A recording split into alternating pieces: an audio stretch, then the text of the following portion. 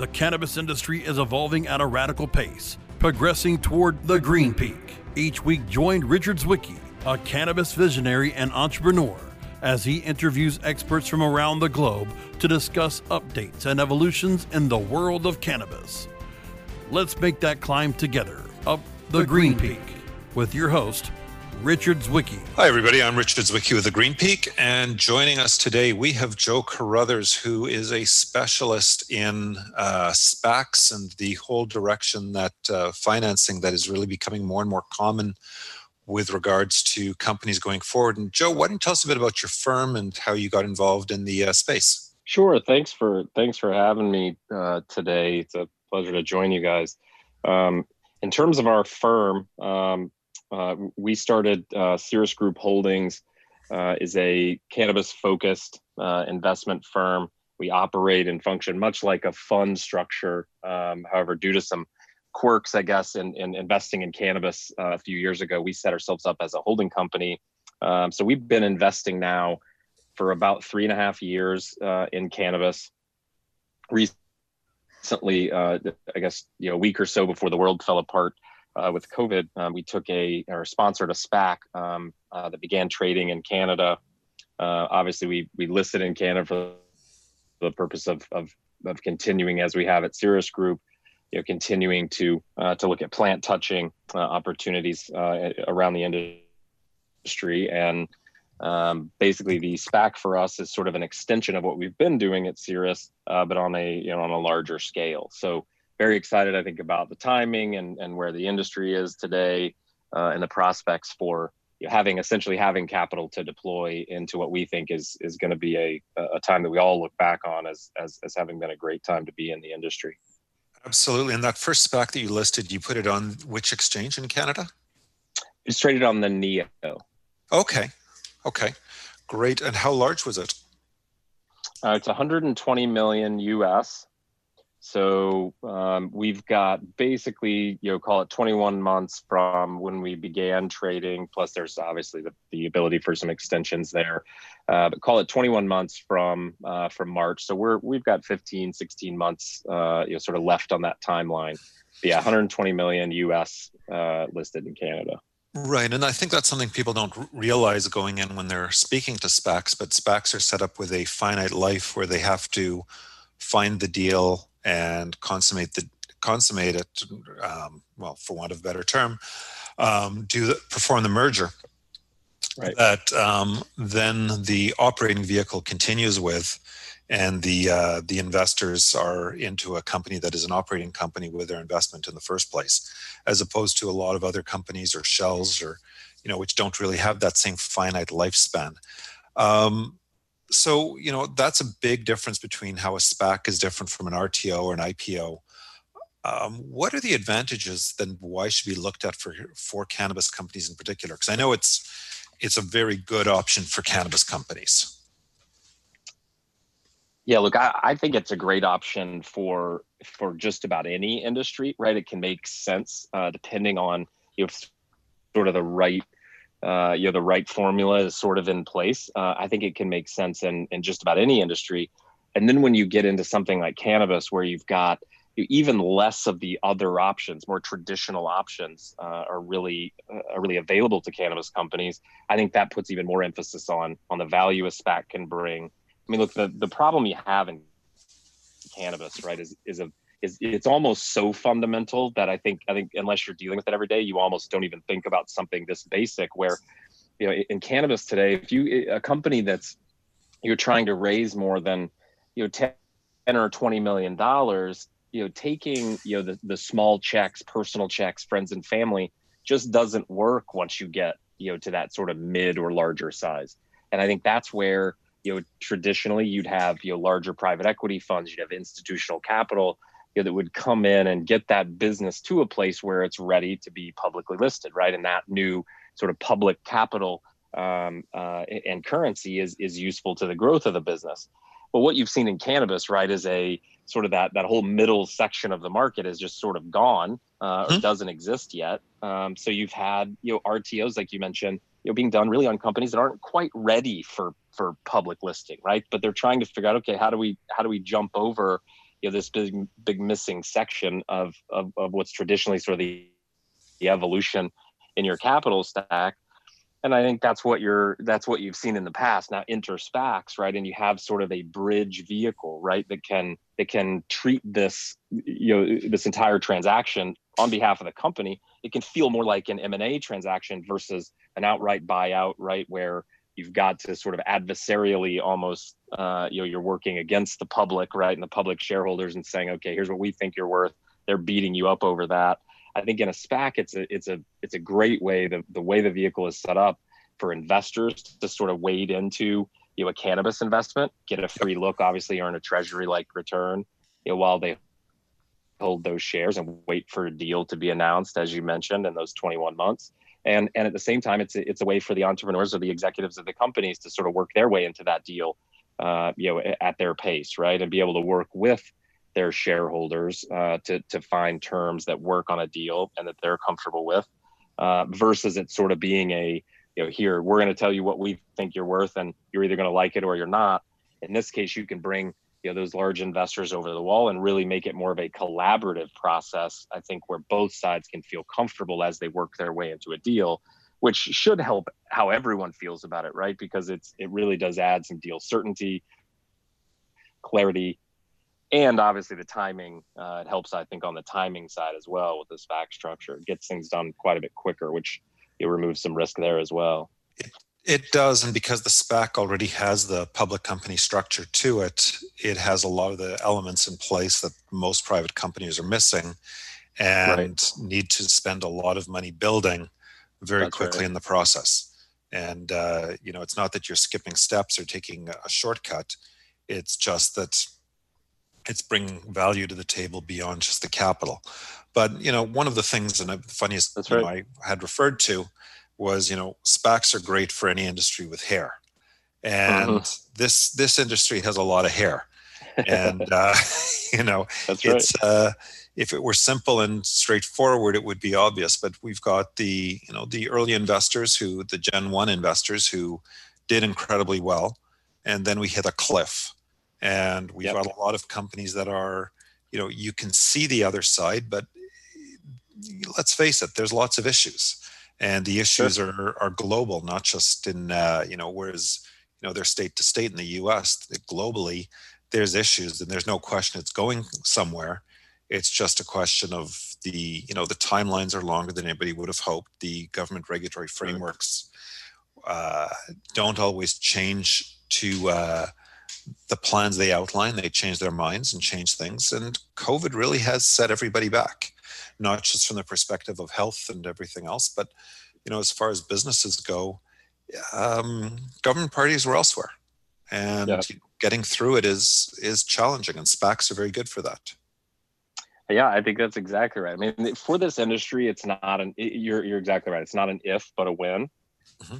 When do these things start to happen? And I think you're right. You are starting to see, the shoreline a little bit in terms of, companies that have delivered on the promise that folks were investing in over the last few years.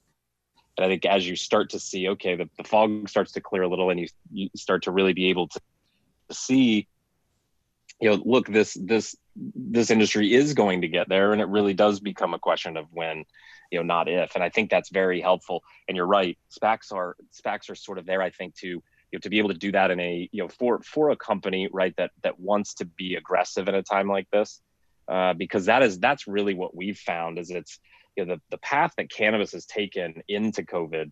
You take a very capital constrained environment, right, or industry, and then you almost put that, you almost double that in terms of your thinking for what cannabis sort of went through, right?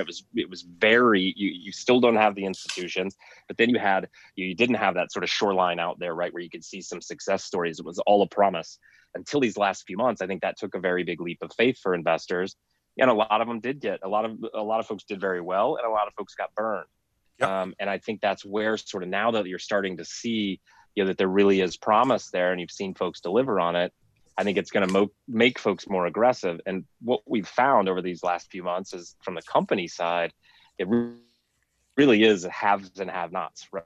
You take a really tough capital raising environment, and then you add COVID to the tail end of that, and you get COVID at the end of the day, I think will probably, for how horrible it is generally, I think it's probably going to end up being a situation you look back on from the cannabis perspective and say this was probably a positive for the industry.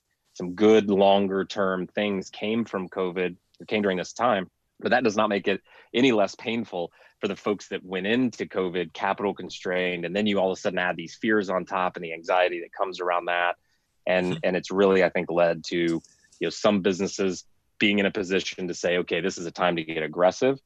There's even better legislation coming, likely even faster than now, at least than what folks thought. And are there some pressures there that'll move the needle a little quicker? And if so, then this is the time to grab share, right, and get aggressive. But then you've got a lot of names out there, I think, that are still licking their wounds, right, from a tough environment going into COVID, and then you add COVID on top of that, and obviously that's can be a spooky situation, I think, for a lot of folks, even though it has been probably overall good for consumer sales and the industry as a whole in terms of that narrative and storyline. Hey, no question there's positives, but it also has stagnated a lot of development. Right. And, it has exacerbated a lot of the challenges. It's made it incredibly difficult as a business, and it already was hard. And we've seen that very directly. We've seen it in the U.S. and outside of the U.S., where it's, to your point, governments just aren't. They want the tax revenue. They want to open the pipes, to moving cannabis and those things. But you're right. They, especially international markets, over the last few months, it seemed like they just sort of said, okay, wait, there's a lot we've bit off a lot with cannabis legalization, and we want to make sure we do this right. And right now, we've got to deal with so many other things that we have seen a lot of those export and import permits get put on hold. A lot of those things have happened. So you're right. It's gumming up the system in that way. Absolutely. Mm-hmm. So we have to take a break, but we'll be back in a moment with Joe Crouthers from Ceres Group talking about SPACs. And I'm Richard Zwicky, of course, on the Green Peak. Back to you in a minute. The Green Peak will climb back into your podcast player after we play some messages from our sponsors. Elevate your everyday with that Shoogies feeling with the sweet taste of Shoogies. Add a cup of Shoogies to your morning coffee. Ah, how sweet it is. Shoogies infuses cannabis and cane sugar to make it the perfect sweetener with benefits. Make your happy hour happier with a dunk of Shoogies in your drink. Order your Shoogies now at shoogies.com or find it in dispensaries throughout California. Whenever you crave a little sweet, pick up Shoogies, the sweet, sweet take anywhere treat.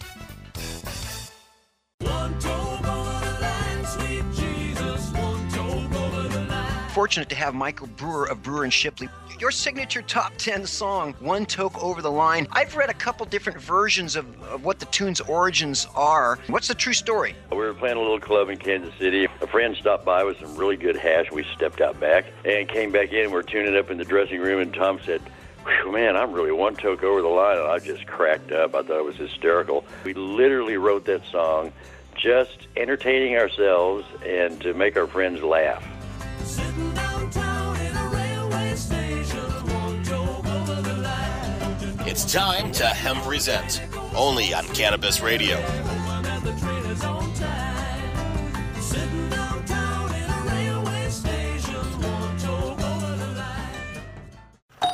Hey, take a look at this. They're selling smart pots. They have pot that can make you smart? Where is it? Not that kind of pot. Smart pots are the best aeration container to grow your plants. Check this out. This is the original fabric container for faster producing, healthier plants. They're made with a superior fabric that delivers high yields. Plus, smart pots are reusable and sustainable, so you can use them over and over again, no matter if you use them indoor or outdoor. That's very smart, but how good are they for the environment? Smart pots are BPA-free and lead-free, so you'll always be able to ensure a pure, clean grow, and they're 100% made in the U.S. Over 28 million smart pots have already been sold, so it seems like a smart investment. Look for smart pots in close to 2,000 garden centers throughout North America and ask for the original fabric container. Find a store near you or order yours online at smartpots.com. climbing our way up, up, up to the Cannabis Summit of Success. Cannabis Radio is back with more of the Green Peak. And we're back on the Green Peak, and we're with Joe Crouthers from the Ceres Group. And Joe, before the break, we're just chatting about how, COVID may have some positive benefits in terms of forcing businesses to streamline and forcing a lot of structure on them to manage through this crisis. Of course, internationally, it's also causing different issues where the regulatory frameworks, change, but also it's not as not always the top priority with all the health issues. But let's focus back onto the SPACs themselves, because all those challenges are going to be worked through one way or the other. And the advantage of a SPAC is it brings you the capital necessary to ride through it, as long as you have a fundamentally sound business. But what are the risks to a SPAC from an investor? What's something, not an investor, from an entrepreneur and investor's perspective, that people look at it in terms of, well, there's a pot of money, and if we can get this deal done, we have the capital we need. But it's never that straightforward. What are the things entrepreneurs need to look out for, and investors who want to participate in one really should be aware of? Yeah, I mean, one of the big advantages, generally speaking, about SPACs is that they're flexible, right? There's flexibility there. You can craft a deal that you think makes sense for investors. That's comped and makes sense versus what else, the other options in the market, in the competitive group in the market. I think the one thing you hear all the time, right, about a weakness, for instance, of a SPAC is that you have dilution, and you have the possibility that the IPO buyers, the shareholders, decide they don't like the deal, right, and decide to redeem, and then all of a sudden in our case, our $120 million is $80 million or $60 million. And I think that's really where the quote unquote risk can come from. However, I think the investors in a deal like that are looking for the same things they would be in an IPO, right? It's we want to make sure that this business has a sound financial story that makes sense, and has a story in terms of where it's growing and where it's headed that makes sense and warrants an investment, right? And so I think at the end of the day, it's really the same. It's the same things you're going to look at, that you would to buy any even already publicly traded stock, right? These shareholders are going to look and they're going to say, okay, is the financial story here a valid one? And are there plans going forward? Do those make sense with what we're seeing and sort of make sense versus the competitive set and other names in the sector that I can own? So I think the criteria ends up being very similar. I think the story, though, is more about cannabis in this case than it is a SPAC, right? It's do people, the stories that exist in cannabis today, where do you sort of fit into that, right? There are some success stories now, and I think investors want to get behind a cannabis SPAC name, right? I think they want to get behind that. I think they want to see more, pure plays cannabis related, especially U.S. operators. I think you've seen that interest from investors, because you hear about it in the road shows and you see it in their interest in getting involved, in the SPAC process. But what we need are more of those, more of those D-SPACs, right, where the investors have seen a deal. You put the SPAC team has put a deal in front of them. They've gone through the process and then had a successful D-SPAC, which there have been a few in cannabis. And I think what we need, we're sort of on the cusp of seeing several more of those. And I think that will build a lot more comfort around the end of the process, which I think is where all the risk sort of piles up, in most people's minds, sort of piles up right at the end of the process of D-SPAC. It's, are your shareholders going to hang on to the stock? And I absolutely think the answer to that is yes. If you put a story in front of them and a company in front of them and a deal in front of them, that makes sense. And I think that's what the market has proven in the past. That, look, AYR is a great example, right? Everybody thought you can't put five simultaneous companies simultaneously closed together, and if you can and it makes sense and you do it, you can have the type of success that you see with AYR. And I think and outside of cannabis, you see it over and over, right? DraftKings is a great example. And there's numerous others, but I think that's what we need to see more of in cannabis. And we have seen a few, but I think we need a few more of those to really get that comfort level there, to where those risks aren't the prevailing thought. No, absolutely. Now, something you said just made me was saying, heading back a bit towards it, is, when you're a entrepreneur and considering going public, you're going into the deal and trying to set the market price, and it'll go up, down, and you'll raise capital from that initial round with less certainty until the close happens. With a SPAC, you have a greater degree of certainty in terms of what your value is going to be and the capital you'll access, so you can plan against it. If people are redeeming ahead of time, how that's going to affect you and what it looks like. Whereas in the other, you give up something. You do take a bit more dilution when you go the SPAC route, but you also have a greater degree of certainty that once it's closed, you have the capital. You don't have failed IPOs. Right. That's right. Which is a huge risk for anybody, especially in an industry that's emerging, such as this one, which still is. And in that line, what does a company need to have in place for a successful SPAC merger? In cannabis, it's sort of a elementary answer, which is the basic things like audits, right? You are now, I think the biggest consideration for a company is to realize you are going to, the money aside, you are now going to be a public company. Mm-hmm. Is your management team ready for that? That's a drastic change. Is your management team ready? Are you equipped to deal with what that means, right? And I think that's and it affects things in a lot of ways. Things like having audited financials. Now that's, that to most industries, that seems like a basic thing you don't even need to talk about.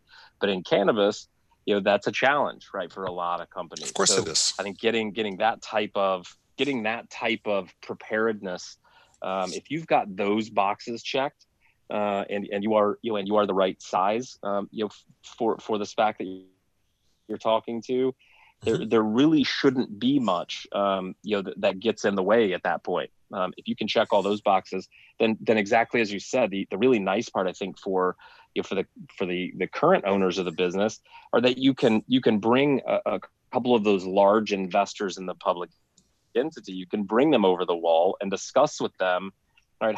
What kind of deal would you stay in, right? What features do you need to see, or what do you need us to put as part of this to make this exciting for you? Yep. And I think that's where it becomes more of a collaborative process versus, as you were saying, where it's we want to poke you in the eye for, we don't think you deserve this valuation. It's not. The conversations don't tend to go that direction with a SPAC. They tend to be much more collaborative, where it's, all right, what do you want to see here? What can we do to make this a deal that makes sense for you and and other shareholders? And I think that's a different conversation. Well, it absolutely is, and it's part of really the strategic planning, not just looking at what you're doing today, but what will you become, and how does this accelerate your business? Let's come back to that after the break. We have to take one more. And I'm Richard Zwicky with Joe Crouthers from the Ceres Group. The Green Peak will climb back into your podcast player after we play some messages from our sponsors.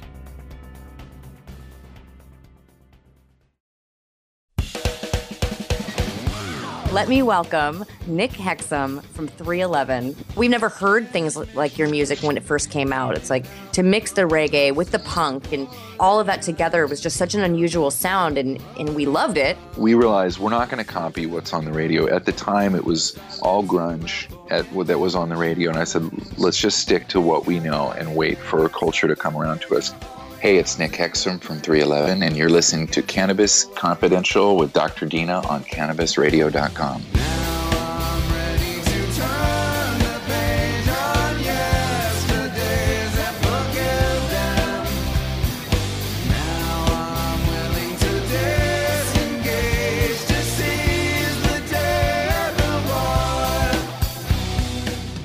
Oh, lady marijuana llama, tell you something now about a game for your phone, gonna make you say, wow! The game's about the game of growing cannabis for cash. Grow the seed, sell the bud, put the savings in the stash. Little by little, your empire grows large. Put the big celebrities inside your entourage. You can choose to play with Snoop or me or Cheech and Chong, Cypress Hill, Willie Nelson, Wiz Khalifa with a bong. The name of the game is Him Pink, that's the point. Download and play while you light yourself a joint. The business of cannabis should be no crime. Hemp Inc. is even hot-proofed by the man who run High Times. Oh yeah? Get it on Android and iOS today. Marijuana Llama out. Got to tend to me own crops, you know. Money don't make itself. Hemp Inc. Trends in technology, processes, and products. We cover these areas and more on The Cutting Edge of Cannabis. Be informed from the latest initiators of new innovation. Learn about the latest breakthroughs and best practices in the cannabis and hemp industries. Better products, better infrastructure, and better sustainability. The Cutting Edge of Cannabis. Consulted by the American Cannabis Company.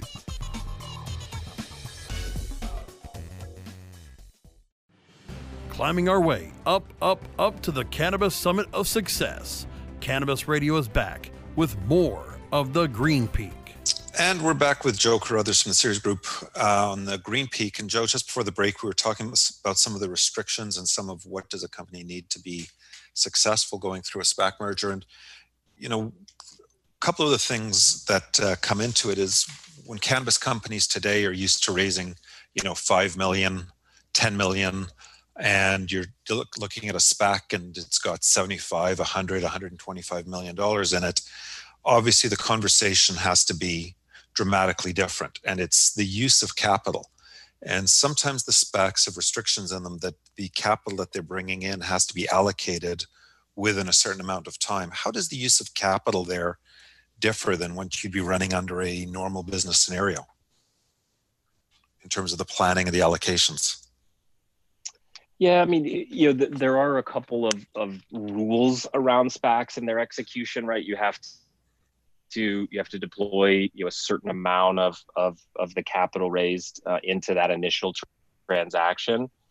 So I think you have to sort of plan for I guess the situation, right, where upon de-SPAC, or what they call a qualifying transaction, right, you have to sort of plan for, all right, we've got to deploy roughly 80% of our capital into this transaction. All right, now where does that leave us, right? What do we do next? So it's all in sort of the strategic planning around the transaction. And I think that for us, that's where our conversations with targets have been, I think, a little different potentially than other SPACs. You mentioned the sizing. The sizing is such a big part of this, right? A SPAC like ours that's $120 million, to make the economics work, and I can get into more of that in detail later, but to make those economics work, you really need to be targeting enterprise values, 3 to 10x, right, of what capital you've raised. So in our case, we're looking at $350 million purchases to $1.5 billion or $1.25 billion. So right. As you know, in cannabis, there are not hundreds of names that fit that description. No. So it is a question of, there's a little bit of scarcity there in terms of where the industry is in its evolution, right, and the number of names that sort of qualify in that conversation. That's one sort of big constraint that we certainly have to work through. Right. But again, back to the flexibility around the SPAC, what's nice is that you can make multiple combinations, right, to get to those numbers. So I think you can have the numbers work out. But it is certainly a bit limiting in terms of cannabis, just the number of names that are, sort of fit that description. But we again, the creativity around what you can do and the flexibility around what you can do, makes it feasible. But that sizing piece is, I think it's going to be a story you hear about for the next several months or even years in cannabis. Is there are a decent number. Everybody grabs onto the headline of SPACs have raised $2.5 or $3 billion for cannabis. The problem is, several of them are $400, $500, $600 million SPACs where you're looking at spending, you've got to spend $1.5 billion to $2 or $3 billion. That's not easy to do in cannabis today. So I think you're going to see either, what we've seen so far, which is smaller SPACs coming in from outside of cannabis, and doing cannabis deals, or you're going to see the large cannabis SPACs potentially look at other industries, simply because it's just hard to deploy that volume of capital, in a way that's going to make economic sense to your investors when that comes. So I think that's really a big part of this, is the sizing The sizing of these SPACs, I think, is going to be a big part of that storyline going forward.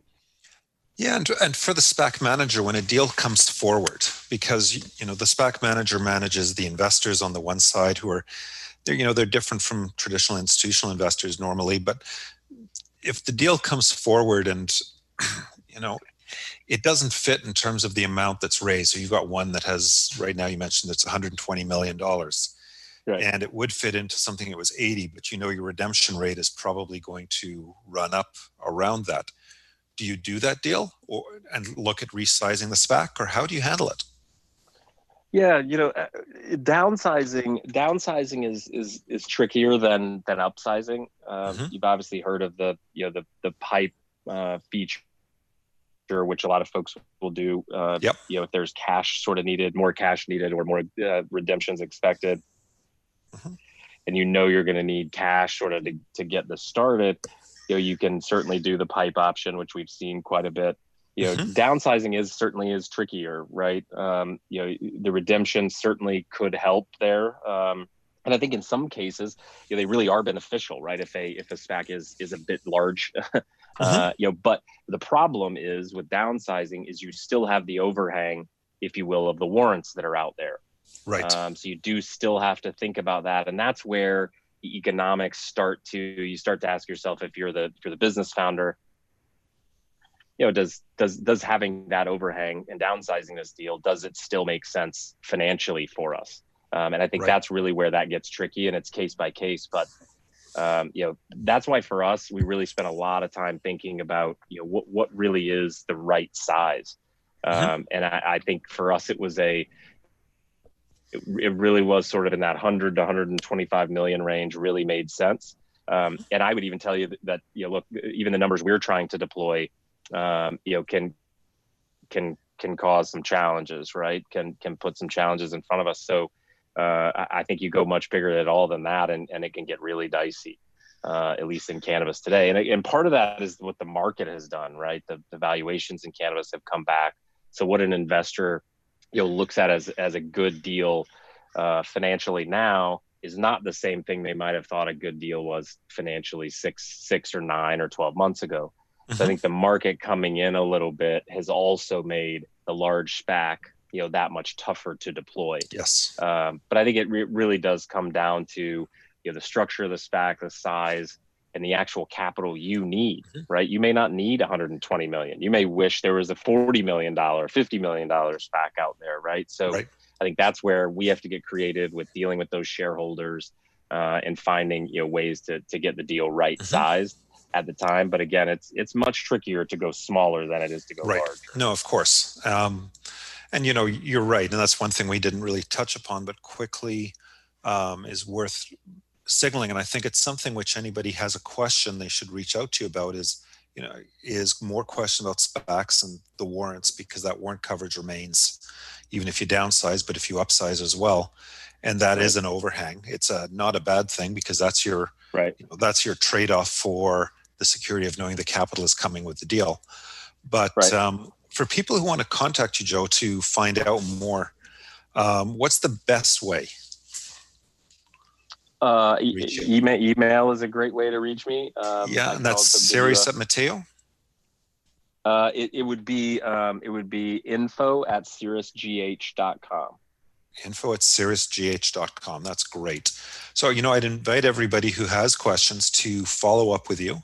And, we have thousands of listeners every week around the world who are all participating in this industry, and everybody is capital constrained and looking for options. I think I don't know that there's any company in this space who really isn't thinking about that, both short term and long term. So it's timing is great, and I'd like to thank you for being on the show today, Joe, and to all of our listeners for participating as well.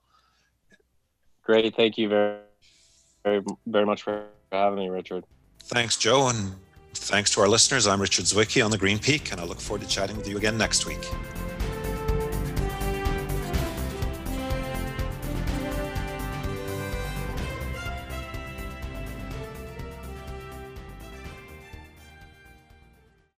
The opinions expressed on this CannabisRadio.com program are those of the guests and hosts and do not necessarily reflect those of the staff and management of CannabisRadio.com. Any rebroadcast or redistribution without proper consent of CannabisRadio.com is prohibited.